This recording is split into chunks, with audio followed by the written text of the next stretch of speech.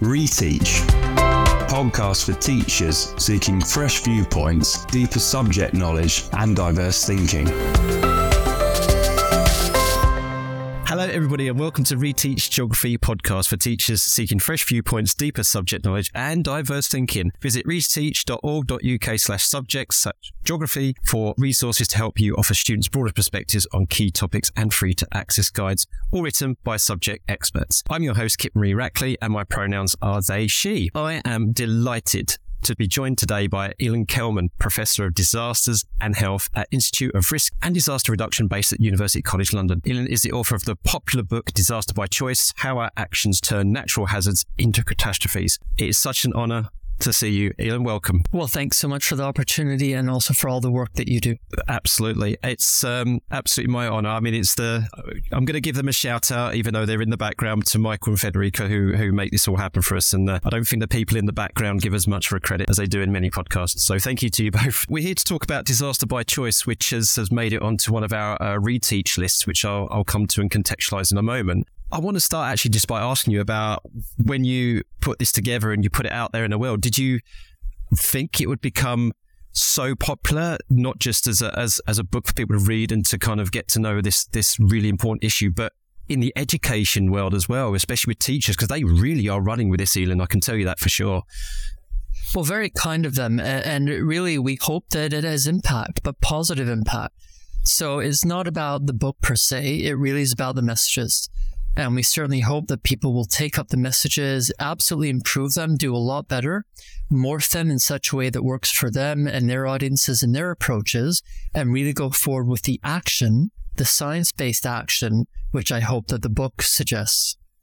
Yeah, it's something that, because you're also a communicator and someone who engages with the public a lot and tries to synthesize information to make it more accessible. And it's a job that I do as well. And it can be very, very tricky to bring this very scientific, prescriptive, what seems to be prescriptive kind of out there to the audience. But that's one of the things that your book does really, really well, is that it does give pause for thought. It does think, hang on a minute, we need to rethink about what we mean by natural hazards. Is there such a thing as natural hazards or natural disasters? And it is a topic of discussion that happens in geography classrooms quite a fair bit. So how would you sum up, obviously the title of the book is very telling by itself, but how would you sum up the book in itself? I mean, is it one that gets you thinking about questions, or is there a particular narrative that you take all the way through it? In summary, humans cause disasters. So some people have resources and power and opportunities. They make choices which create the disasters. That's really the summary, but that in itself is not necessarily an easy or straightforward message. It's as you're saying, we have the decades of science, but how do we communicate that? And that's where it is difficult. It is terrifying, and always looking for feedback about how we can do it better, because all of the challenges and the nuances say, well, what does it mean disaster by choice? So we don't want to use the phrase natural disaster because they come from humans, not from nature, but why? And that why is the key. This is where it gets complicated. We do know that earthquakes happen and floods happen and storms happen and tornadoes and avalanches and tsunamis and landslides. Why are people living in structures that cannot withstand an earthquake, which we knew would happen? Why do people not get out the way when a tornado warning is issued?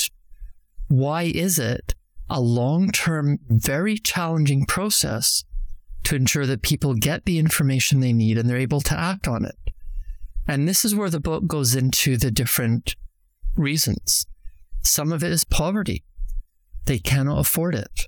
Or it's simply poverty of not having choices, a poverty of lack of choice, because their governments don't want to give them choice, because when they step outside, they're worried about crime, or because they simply feel that there are other priorities. It's also thinking about individuals. So we know that certainly when it comes to violence, when it comes to assault, certain people are targeted more than others, certain groups are targeted more than others.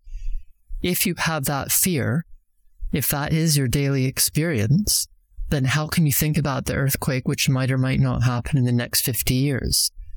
So who is creating society like this? Who is ensuring that when a flood goes through, some people just shake it off and it's not a big issue, and other people are devastated for years, if not for life? This is simply having health support in place, about having a community that cares, about having governments and insurance companies that are willing to assist in the way that they should assist and play the roles that they're meant to play for people who need help. All these are choices. In places where we are fortunate enough to vote, it's about how we vote. In places where the media do influence our decisions, it's about how those media are influencing our decisions. And then for those of us who are fortunate enough to have power and opportunity and resources, are we looking at nature? Are we understanding the dangers which could emerge, and are we able to deal with it? So people have different choices. Not everyone is all choices, and the key message is that disasters come from those who have choices, often causing problems for others. This happens over the long term. We do not build a city overnight. We do not build infrastructure overnight. And so ultimately, do not use the phrase natural disaster. Do not use the phrase disaster event, because disasters are not natural. They are caused by humans. And disasters are not events. They're about long-term societal processes and choices. Yeah, and you really struck a chord with me, actually, what you said, being, folks may not be aware, I gave my pronouns at the beginning of the episode, and it really struck me about what you were saying about the choices, or they've got, people may have the choice or don't have the choice to worry about certain things because they're so preoccupied with the poor choices that are being made by people in position and privilege and power. This is not my podcast. I'm not going to go into details with my personal experience, but that definitely resonated with me. And I think what I will say, though, because people listening to this are geographers and educators, is that this is why it's so important that we take such an intersectional, multidisciplinary, interdisciplinary approach to issues such as this, because it is not just an environmental thing. Oh, a hurricane develops where the sea surface temperatures are over a certain amount and then the prevailing winds take it. It is so much more than that. And they don't become, quote unquote, disasters without that human anthropological element to it. So I think that really, really does speak. That spoke volumes to me, most certainly. And it's why I identify as a geographer more than anything else, Ilan, because of the beauty of that intersectionality. The other thing that comes to mind as well is in the book, you use the term that you say that basically no one is inherently vulnerable, which I thought was a really, really good term. Would you like to, can you just expand on that a little bit? You did a little bit just there, but can you just expand on that a little bit? What do you mean by people are not inherently vulnerable? So this idea of vulnerability is really what it means to not have choices, to not have the resources, to not have the political power, to be terrified of standing up against a leader because you might get a knock on the door in the middle of the night and then they drag you away for incarceration or torture, often execution. What that means is, how are we going to query our leaders and say, well, do I know that my building is safe in earthquakes or floods? How can we stand up and say, you've spent a lot of money on the army, well, we need a bridge to cross that river so children can get to school safely? And the majority of the world's population do not have that privilege. They cannot do that.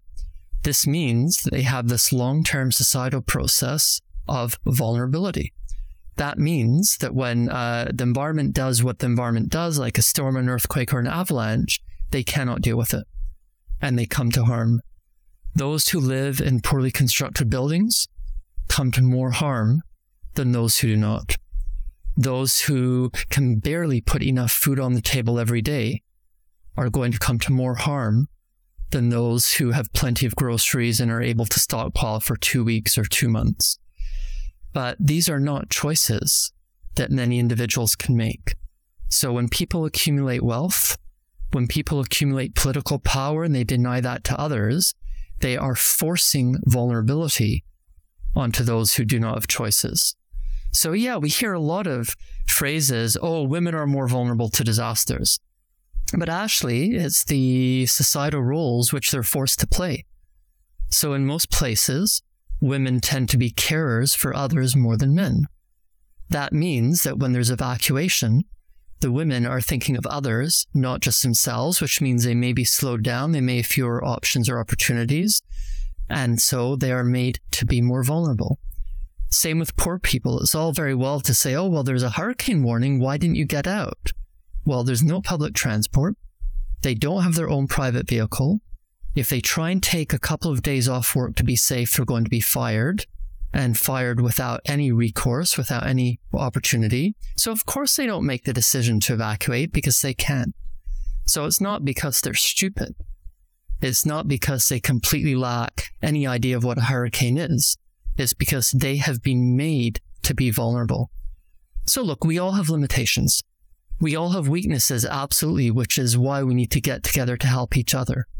But in terms of vulnerability, no, that's created by those around us, that's created by society. Certain people do make choices to force vulnerability on themselves. As long as that's informed, that's absolutely their choice.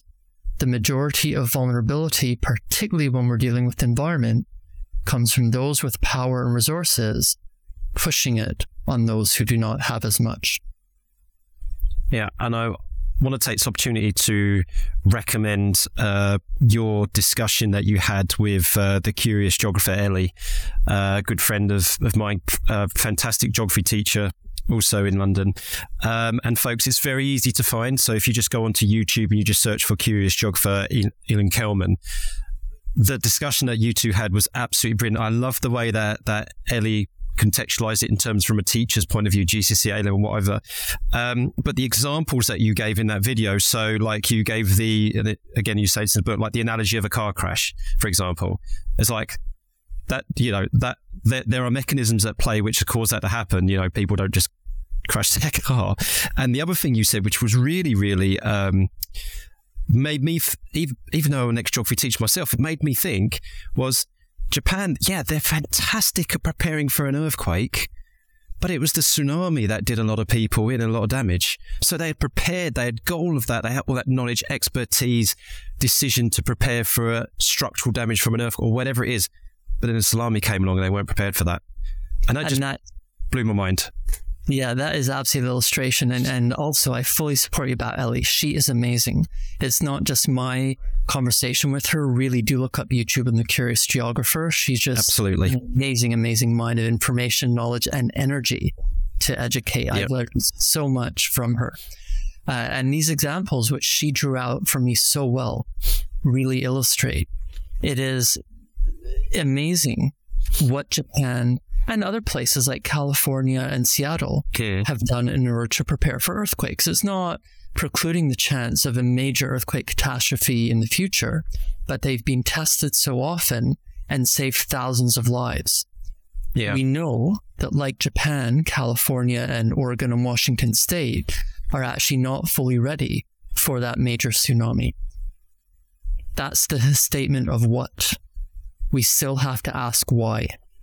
Mm-hmm. And this why comes from that V word, vulnerability, to show that people will focus on one certain aspect of nature, neglecting the others. That's not something that I can particularly do. It's not something you can particularly do because we don't have that power. I can stand up and scream all I want and say, actually, London also is not ready for a major tsunami, but what can I actually do? Well, I've tried to keep myself out of the tsunami inundation zone. I think very carefully about where I live. That doesn't help the thousands who are definitely vulnerable, who are at risk.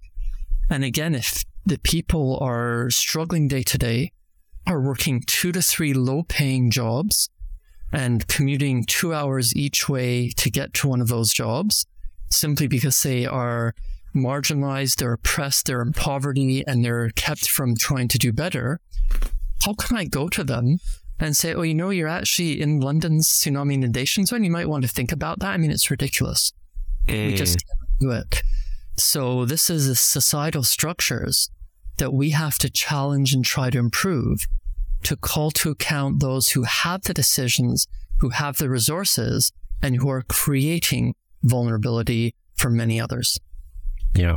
One of the passions that I've got at the moment is to treat such things, and especially climate change, as a safeguarding issue, as a school safeguarding issue.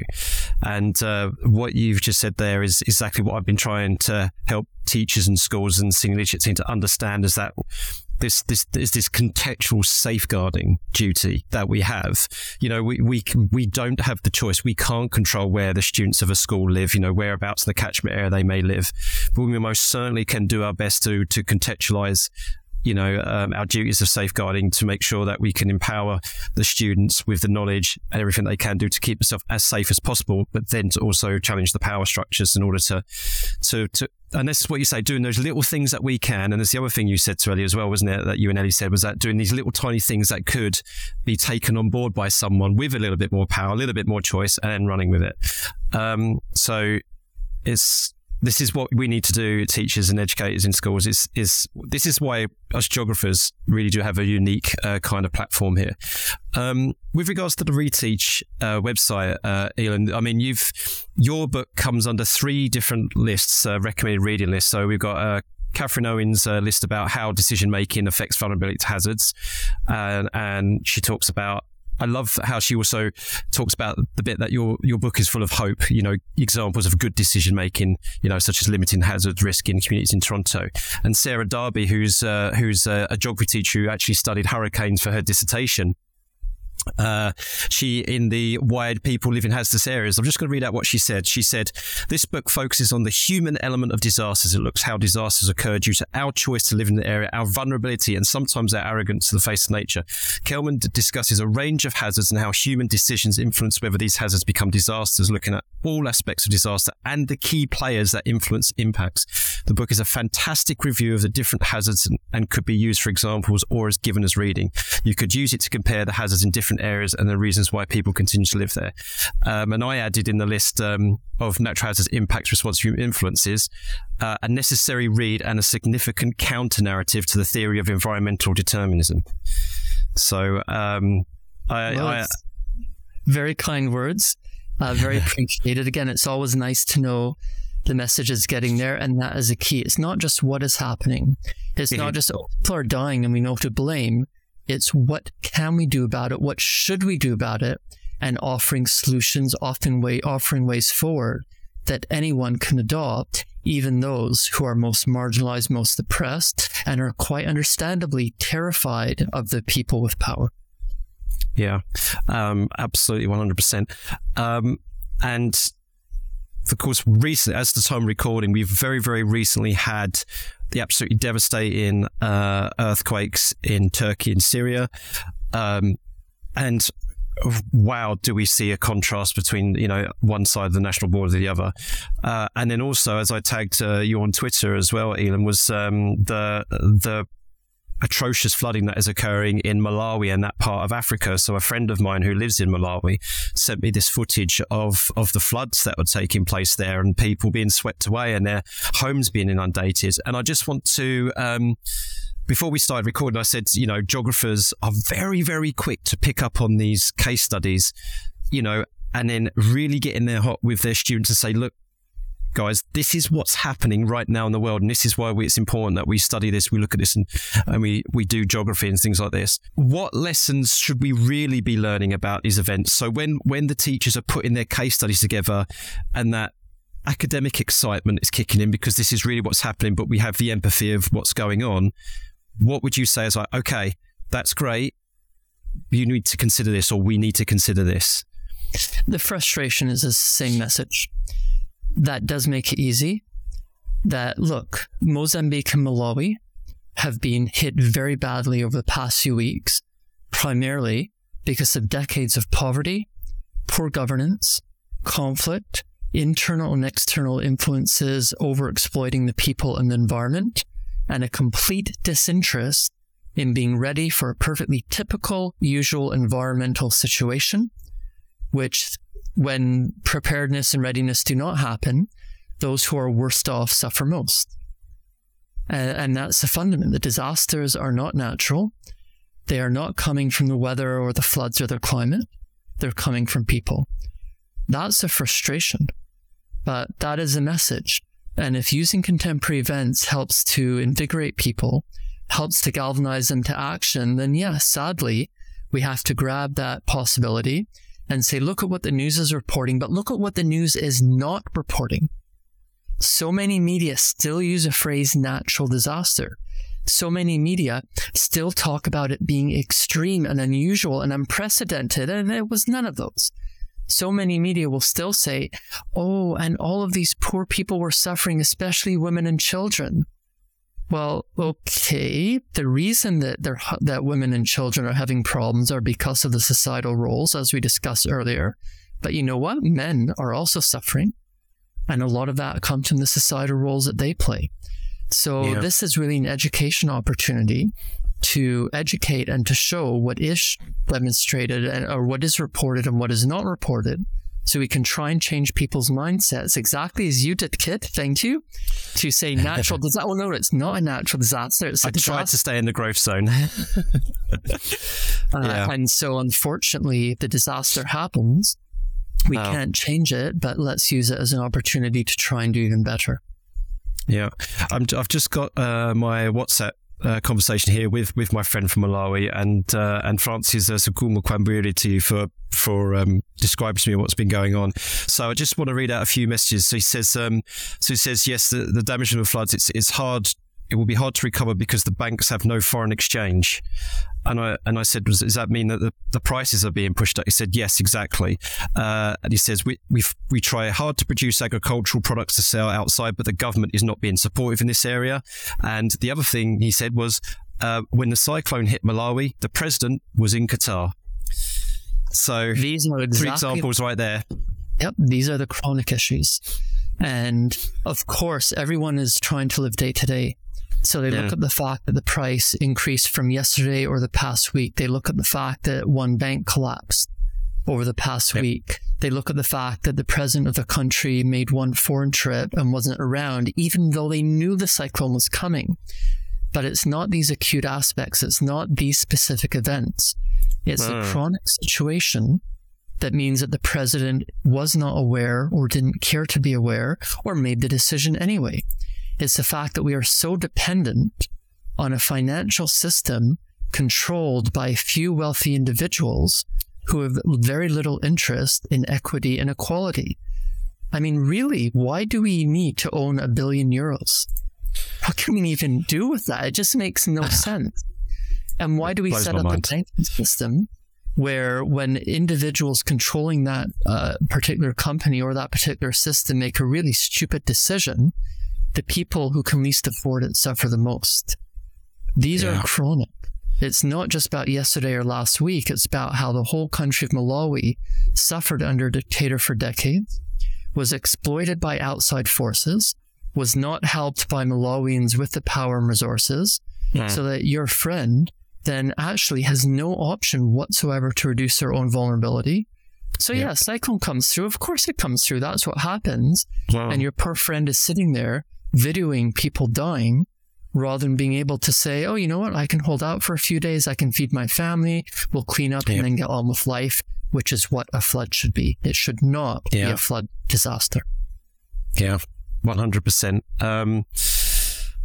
We've covered so much that I've put here to discuss, Ilan. So I'm just trying to think about where to move. Right, okay. So let's move on to kind of maybe your inspirations now. When you were in school in college, were there any particular books or written material that inspired you to take this route into, disaster hazards? And I wouldn't just say that as well, but also quite clearly the humanitarian things, the anthropogenic side of things. Was there anything that you picked up and you thought, oh, this is really interesting, and it just sparked you to do what you're doing today?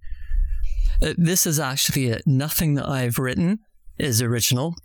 Nothing in my book is really my own ideas, because I've been inspired by so many others and really tried to collate what they've done. And it was these first books that I came across when I first realized, there's this whole field of disaster science, and there's a whole system out there trying to help people and avoid disasters. So my inspirations were really the first books in contemporary disaster research. And I say contemporary, although they go back quite a while, when people first tried to found this field in the 1970s and 1980s. As we're learning, It actually goes back centuries, but I didn't know this at the time. And a lot of people who come into this field think, oh my goodness, we need to look at disasters. No one's ever considered it. But philosophically and practically, it goes back a long way. The titles which really inspired me, though, come out of the 1970s and 1980s. They really founded the contemporary idea that dealing with disasters could be a science and there's plenty we can do. And they are really evocative titles. So I'll give 4 of them if that's okay. Got it. One of them is the Interpretations of Calamity, which is quite intriguing. That's by Ken Hewitt in 1983. Another one is Development in Disaster-Prone Places by James Lewis, 1999. So a bit later, but he draws on most of his work from the 1970s and 1980s. And it's interesting because, of course, we're always developing, both infrastructure and a society. Every place is disaster-prone. So that title and the whole book, Development in Disaster-Prone Places, shows what we can and should do. Another one, which was slightly later, but drawing on the foundational work, is called The Gendered Terrain of Disasters. Yep. Which just shows, actually, people will talk about women and men, people will talk about beyond the binary, and of course we should, but it's not just that individual and individuals count. It is also the whole terrain, the whole world. And the people, Elaine Anderson and Betty Morrow, who wrote this book and came up with this idea of the fact that the world is gendered and all our terrain has that genderization. As you referred to earlier, Kid, it's then beyond gender. It really is all our characteristics, which many people are now inspiring me through their more recent work. And the final one is the simplest. It actually came out in 1994, second edition 2004, but really bringing together all the wonderful work from the decades before. 2 words, At Risk, led by Ben Wisner. And this defines it. We are at risk. That's not bad, because what would life be without risk? It can be good fun. That doesn't mean we should die. That doesn't mean we should create risk for others against their will. It's just simply a statement of fact. We are at risk. Let's deal with it in a constructive, forward-thinking, compassionate, caring manner for ourselves and for others. Well, thank you for the recommendations there. I think we'll have to, when we do our revision of our RETEACH lists, we'll have to see where they would fit in into our list. They are excellent recommendations. Right. I really have been looking forward to asking you this particular question. So I'll just say it how I worded it. So you found the genie in the bottle. I mean, whatever suits you, whether it's Robin Williams or Will Smith, you can take your pick. What 3 wishes would you ask for, which would go, in your opinion, educated opinion, furthest in mitigating and adapting to the impacts of climate change and these natural processes? Well, it's the usual, right? We want a better world peace, everyone to get together. But in terms of really trying to break that down into 3 specifics, number 1, I sort of just mentioned it, more compassion. The level of vitriol in this world, the level of hate, of course we should criticize. Of course we should call people out. Of course we should try to do better, but we can do it in a constructive, respectful, and appropriately friendly manner, which really comes from compassion. This would lead to what I'll call my second wish. Really, let's exploit each other less. We shouldn't be exploiting each other at all. Instead, working together, providing more fairness, more equitability, more equality within society, but also the environment. We cannot separate ourselves from the world, from nature, and we should stop exploiting what's around us and each other. I referred earlier that some people don't know how much food they're going to eat each day. Some are facing the racism or the sexism or the homophobia every single day. They cannot step outside, go to work or go to school without harassment or violence. That's just unacceptable.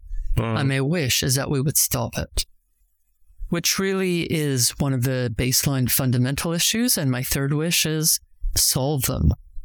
Solve these baseline fundamental issues. So it's intriguing that you're referring to climate change, because climate change, or human-caused climate change, is actually a symptom. Yep. It's not a cause of all of these societal ills which we talk about and which my third wish would try to solve. human-caused climate change comes from exploiting each other and comes from exploiting the environment. And I'd like to stop that. So by focusing on the baseline fundamental issues, we really say, you know what? If we highlighted climate change and if we made the wrong statement that climate change will kill us all, so let's put everything into stopping that, we actually don't solve racism or sexism or poverty or lack of choice or vulnerability. We're tackling one symptom. Conversely, if we tackle the fundamental issues and say we need compassion, we need caring, we need to ensure that we are not exploiting, by definition, we stop this destructive human-caused climate change. Yeah. So those three are interconnected, and I wish my genie well in fulfilling my wishes. Absolutely marvelous.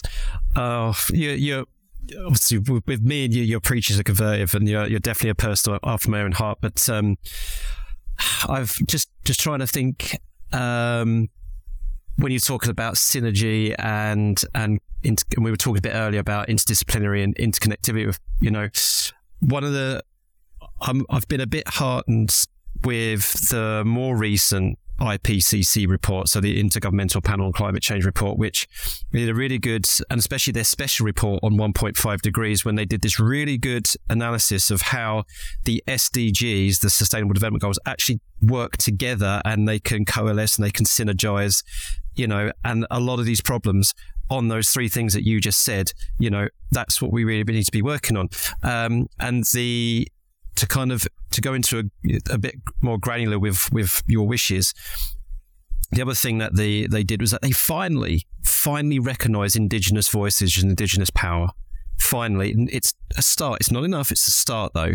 Having that compassion for those who have, for thousands of years, have been stewards of this world, and have been able to have the power and the choice to mitigate the risk because they are in tune with the land. They can see the signals, until people of power and privilege came along and disrupted that process and caused that disconnect and came without compassion.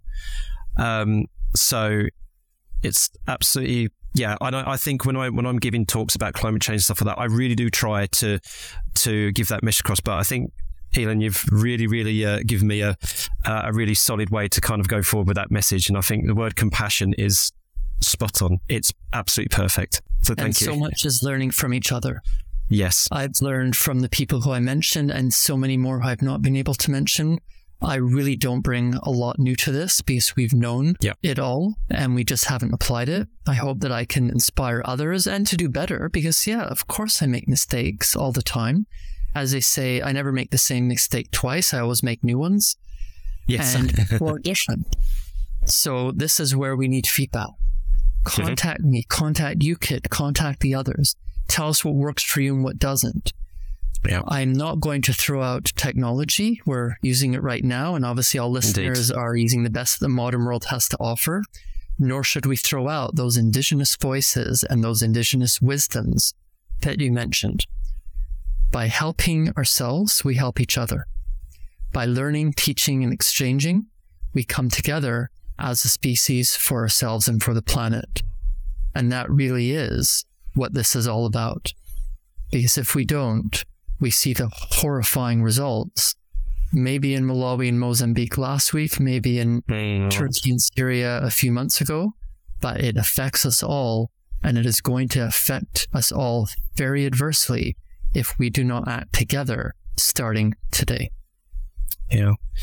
Ilan, you've been very, very humble and you definitely, you've made it very, very clear you've been drawing on previous work and things like that, but you are such a good orator, a communicator, and as someone who works, with this stuff, with climate change, with these natural processes and things like that, you can feel very anxious and very down, and very pessimistic about the future, but listening to you now, listening to you talk before, reading your book, you do fill me with hope. And I just want to thank you for channeling all of this previous work and coming out the way you do. So it's been an absolute honor and privilege to talk to you, Ilan. And I think a lot of people have really been given much food for thought listening to this episode.